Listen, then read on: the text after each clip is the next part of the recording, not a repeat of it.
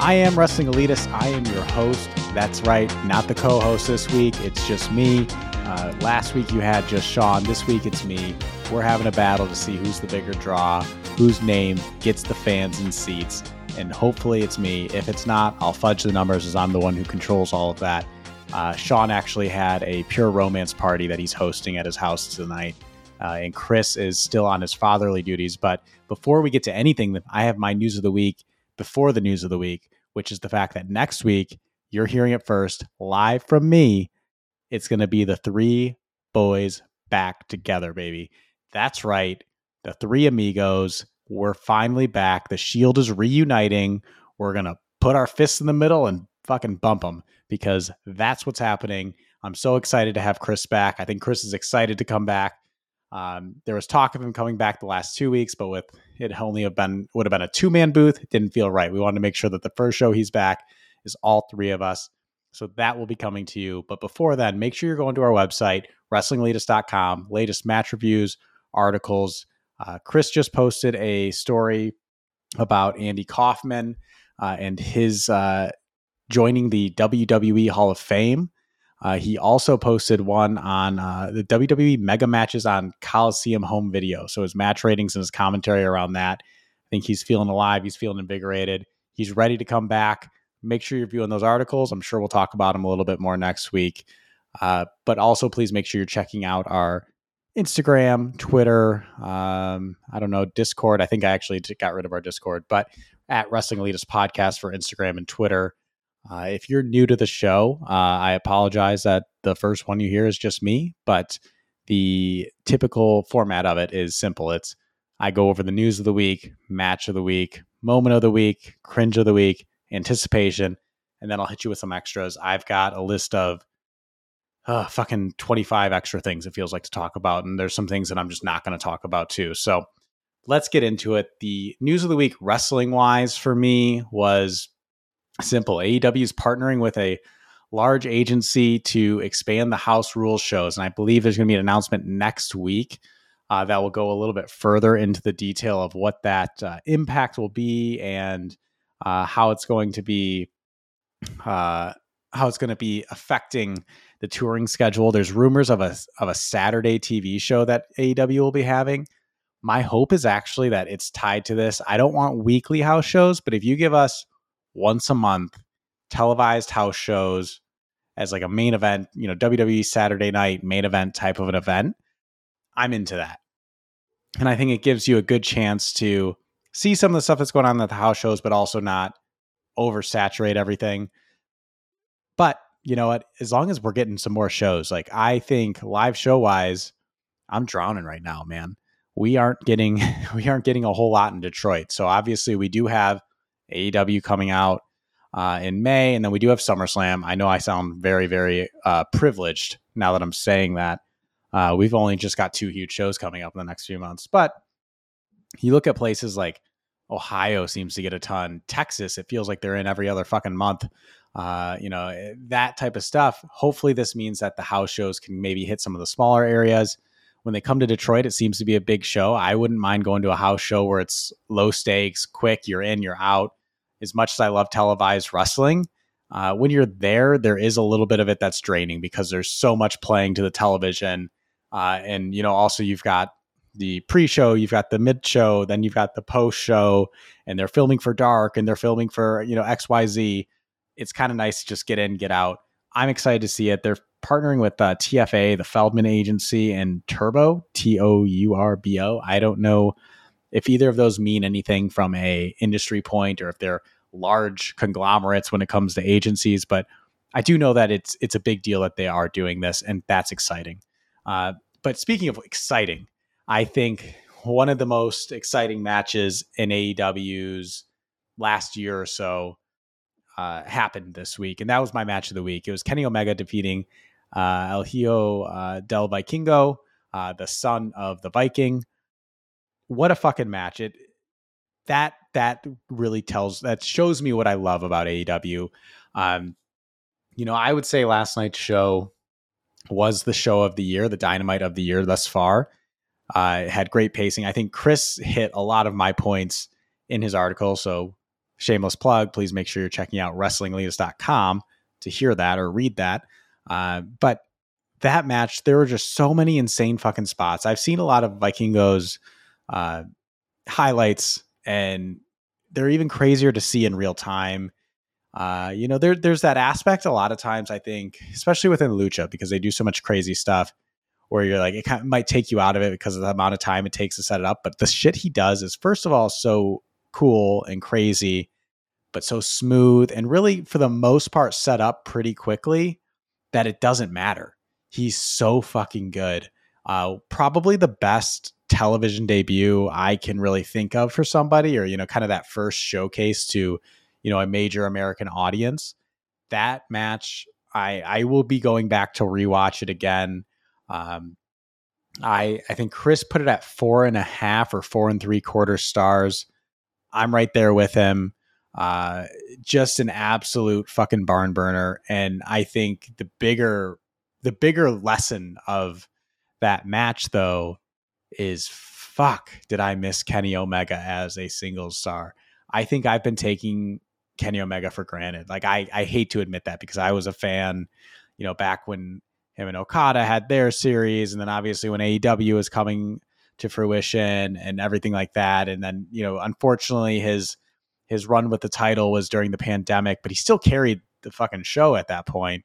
But I took Kenny Omega for granted as a singles competitor. Get him away from, he doesn't have to get away from the Bucks. Like, they don't have to split. The Elite can still be the Elite, but damn it, I need Kenny Omega as a single star again. I hope that we get him versus MJF at some point in this MJF title run. I think, we'll talk about it in a little bit. We've got Adam Cole coming back, his first match next week. Adam Cole probably makes sense as the all-out person, but then maybe at Revolution we get to see Kenny. I think especially because at that point you start to think, okay, when is MJF losing the title? It feels a little bit more real. I want to feel like Kenny can win rather than the Danielson feud, where, as good as the match was, it just never, except for one small moment of that match, felt like Danielson had a chance to win. Kenny Omega is the best wrestler on the planet. I'm here to put it out there to the universe, the Wrestling Elitist universe, that I took him for granted. I'm sorry. And God bless Kenny Omega. On to my moment of the week. Speaking of legends in AEW, it was just Sting in the trios match. It's funny. I actually saw him back in Dallas. I believe it was July of 2022, 2021. Sorry, everything meshes together. It had to be 2021. And he actually had an interaction at that time with Orange Cassidy. And then to see him doing the Orange Cassidy kicks on Kip Sabian, and Kip Sabian just turning around and realizing that it's actually the fucking icon Sting. That's great. Every time Sting's music hits, it hits for me. I love it. That song rips. I absolutely just am so grateful that we're getting this Sting run. I know that there's a lot of people who have some animosity towards his WWE time, especially with the way it ended. That was a bummer, but I enjoyed a lot of it. I loved him as the vigilante. I enjoy him as a star and as an icon. And AEW, as much as I can complain at times, I think that one thing that they've gotten right every single step of the way has been Sting. And I'm just grateful that I get to see him on this run. And, him and Darby, I really hope that whatever Sting's final iteration is in AEW, I hope it's not anything him and Darby going against each other. I know that sometimes that plays, and I know that there's a lot of tag teams nowadays that are like, we never want to break up. Sometimes they need to break up, but I don't think those two do. And I really hope that they don't. Love you, Sting. Right now, he is the leader in the clubhouse for who I'm going to be for Halloween. So moving on to my cringe of the week. It's just the women's segment right now is the same segment every fucking week. I I think that they've got so much talent. Right? It's the most talented that the women's roster has been since AEW's iteration. And it just seems like they're not even caring. They're not putting in a second of thought to it. And it almost feels like you want to say, if this is what you're going to do, then just why are you even trying? Like, it just feels like every single week it's one or two of the members of the Outcasts, I think. They get in a match, they win, then they go to spray paint somebody with an L, and then one or two people come out and save them, and then it's just a repeating cycle. I did read right before I went live today on this that Jamie Hayter is having visa issues, so maybe there's a little bit of leeway you can give of maybe that wasn't the plan. However, it doesn't really feel like it would have been different because I genuinely feel like that I've seen that segment 15 weeks in a row. I know that Ruby hasn't even been a heel that long, but just basically since Saraya and Toni Storm turned, it just feels like it's the same thing week after week after week after week.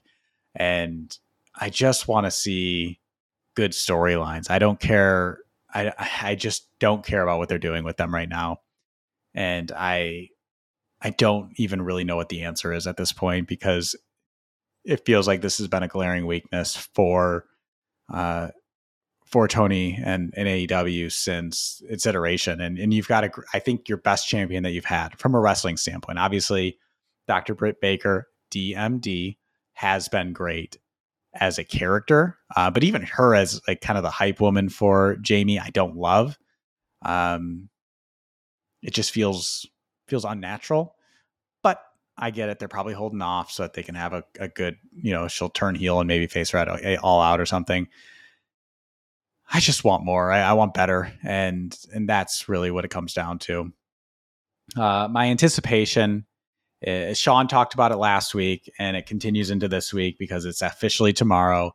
Sean and I will be going to Canada to watch the Impact Sacrifice pay-per-view. I actually love the Impact roster. I don't watch a whole lot of their stuff. Their television product just I don't even know. Like I'm an elitist. That's the best way to say it. I'm an elitist when it comes to the television product. Same reason I don't really watch NXT. I just something about like small arena, like small televised shows just don't really do a whole lot for me. And I've only got so much time in my week to watch wrestling. And so I don't watch it, but I love so much of the talent. You've got obviously Speedball Mike Bailey. You've got the Walking Weapon, Josh Alexander. I just bought a Josh Alexander shirt as well as a Speedball soccer jersey from Blacksmith. So shout out to Blacksmith. It's this really cool jersey. It's funny. I'm not a huge soccer fan. I believe I'll actually get in trouble because I think they're called soccer kits. But the fact remains that it's a great quality. So this is not an ad, although I would love to get paid for an ad by Blacksmith. So just shout out to them. But you've got a match. So I'm just going to run down the card that we're seeing. You've got your Frankie Kazarian Frankie Kazarian, Josh Alexander, and Rich Swann versus Time Machine, which is Alex Shelley, Chris Sabin, and Kushida. That match is going to fucking bang. Then you've got Mickie James versus Jordynne Grace. That match is going to be solid. You've got Tommy Dreamer versus Bully Ray. Everybody needs a piss break. You've got Trey Miguel versus Lince Dorado, singles match for the X Division Championship. I'm excited about that. I recently saw that Lince Dorado said that this is going to be his last year wearing a mask. So I kind of wish every single match that he had this year would be a mask match, just because that'd be a fun kind of stipulation to run. It makes sense if you're not going to have him win the title here, that you don't have him lose the title and not lose his mask, but just neither here nor there. Then you've got Deonna Purrazzo versus Giselle Shaw. Deonna Purrazzo is so fucking good. I'm excited to see that match. Bullet Club, Ace Austin and Chris Bay versus TMDK, which made up of Bad Dude Tito and Shane Haste. The Mighty Don't Kneel, one of the coolest wrestling names I've ever heard in my life, so I'm good with that. Chris Bay, I've been a fan for a while of his. Ace Austin doesn't do a whole lot for me. He's talented, but I'm excited for that match. That's the tag team title match. And then you've got Jonathan Gresham versus Speedball Mike Bailey. That match is going to go hard. Joe Hendry Joe Hendry, sorry, versus Brian Myers. That'll be interesting. I've never witnessed a Joe Hendry. He does those music videos where he does he'll parody a song about his opponent. So I'm assuming since it's for the Impact Digital Media Championship, we will be seeing some sort of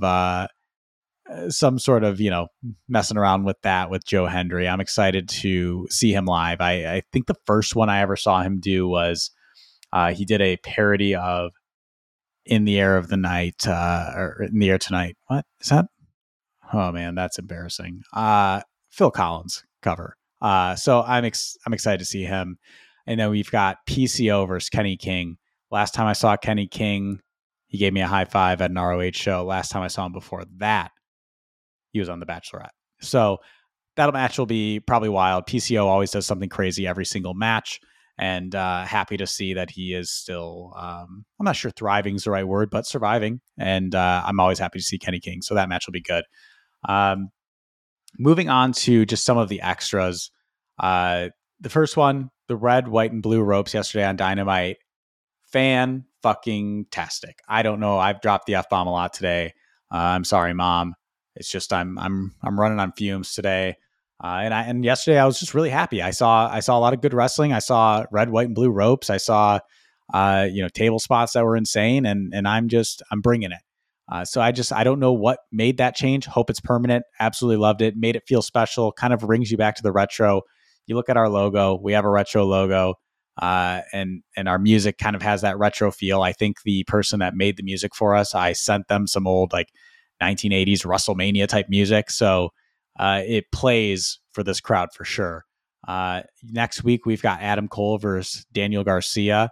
Absolutely the right opponent, I think, for Adam Cole. I think Daniel Garcia is he's one of those guys you could trust to go out there. When his music first hit, I was like, ugh. But and then I sat back, thought about it, read Chris's article, and realized that really is a good pick. I think he's always going to make his opponent look good. I'm excited to see what Adam Cole does, and hopefully he really does go down this path of being a babyface.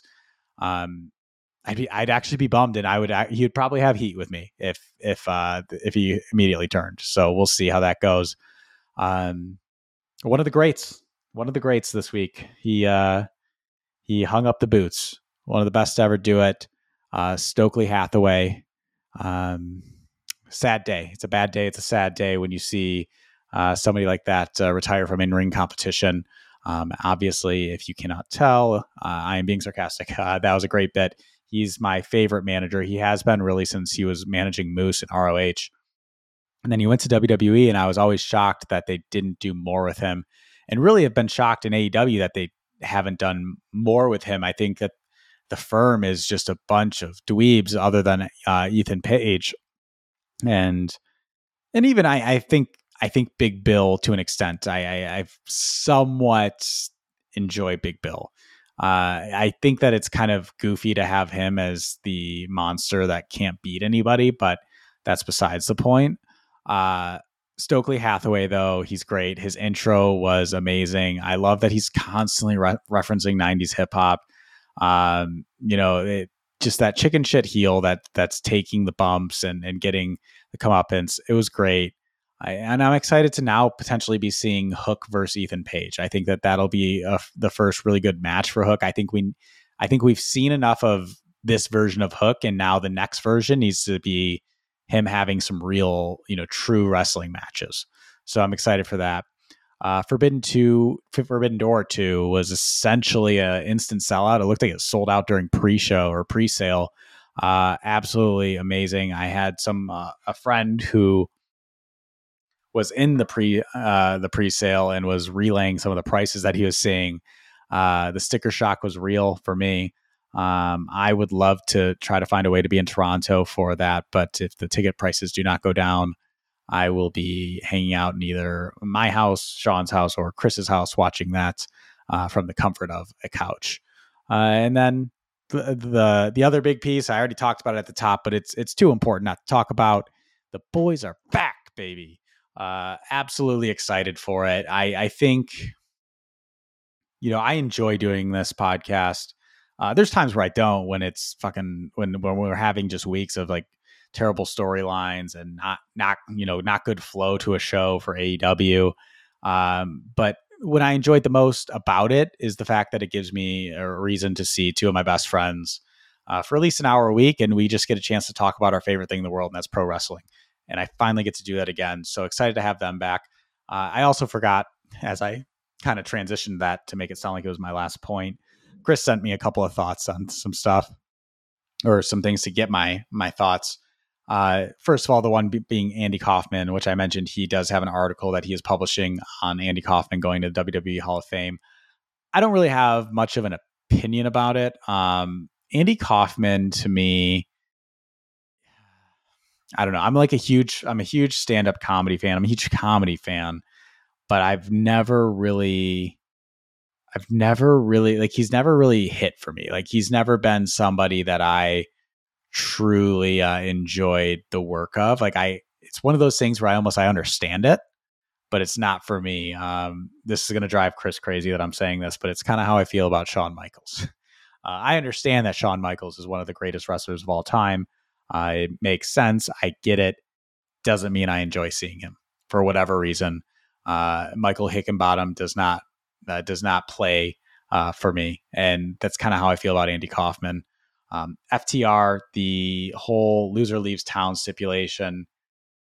It's funny. I actually somewhat enjoyed the stipulation last night for the first time, and here's why. They've played this for so long. They've done this whole will they, won't they. It at least adds some sort of question to it when the otherwise the guns just, they don't match up, right? That makes no sense. And I don't love the idea of the guns being able to say, oh, we'll just never give you a title shot. Well, how about Tony Khan, the owner, says that you have to give them a title shot? Like, I don't necessarily like that stuff. Kind of is goofy to me. However, I think that they played it fine. I will say I am over the whole, like, anybody like, oh, I'm going to go to WWE when I'm done. Like, that's played out. Everybody's overdone it. Everybody's, it's not creative. It's not interesting. And then you cannot complain when then the fans are getting on you about stuff if you're playing this whole work shoot thing. And when everything's a work shoot, nothing's a work shoot.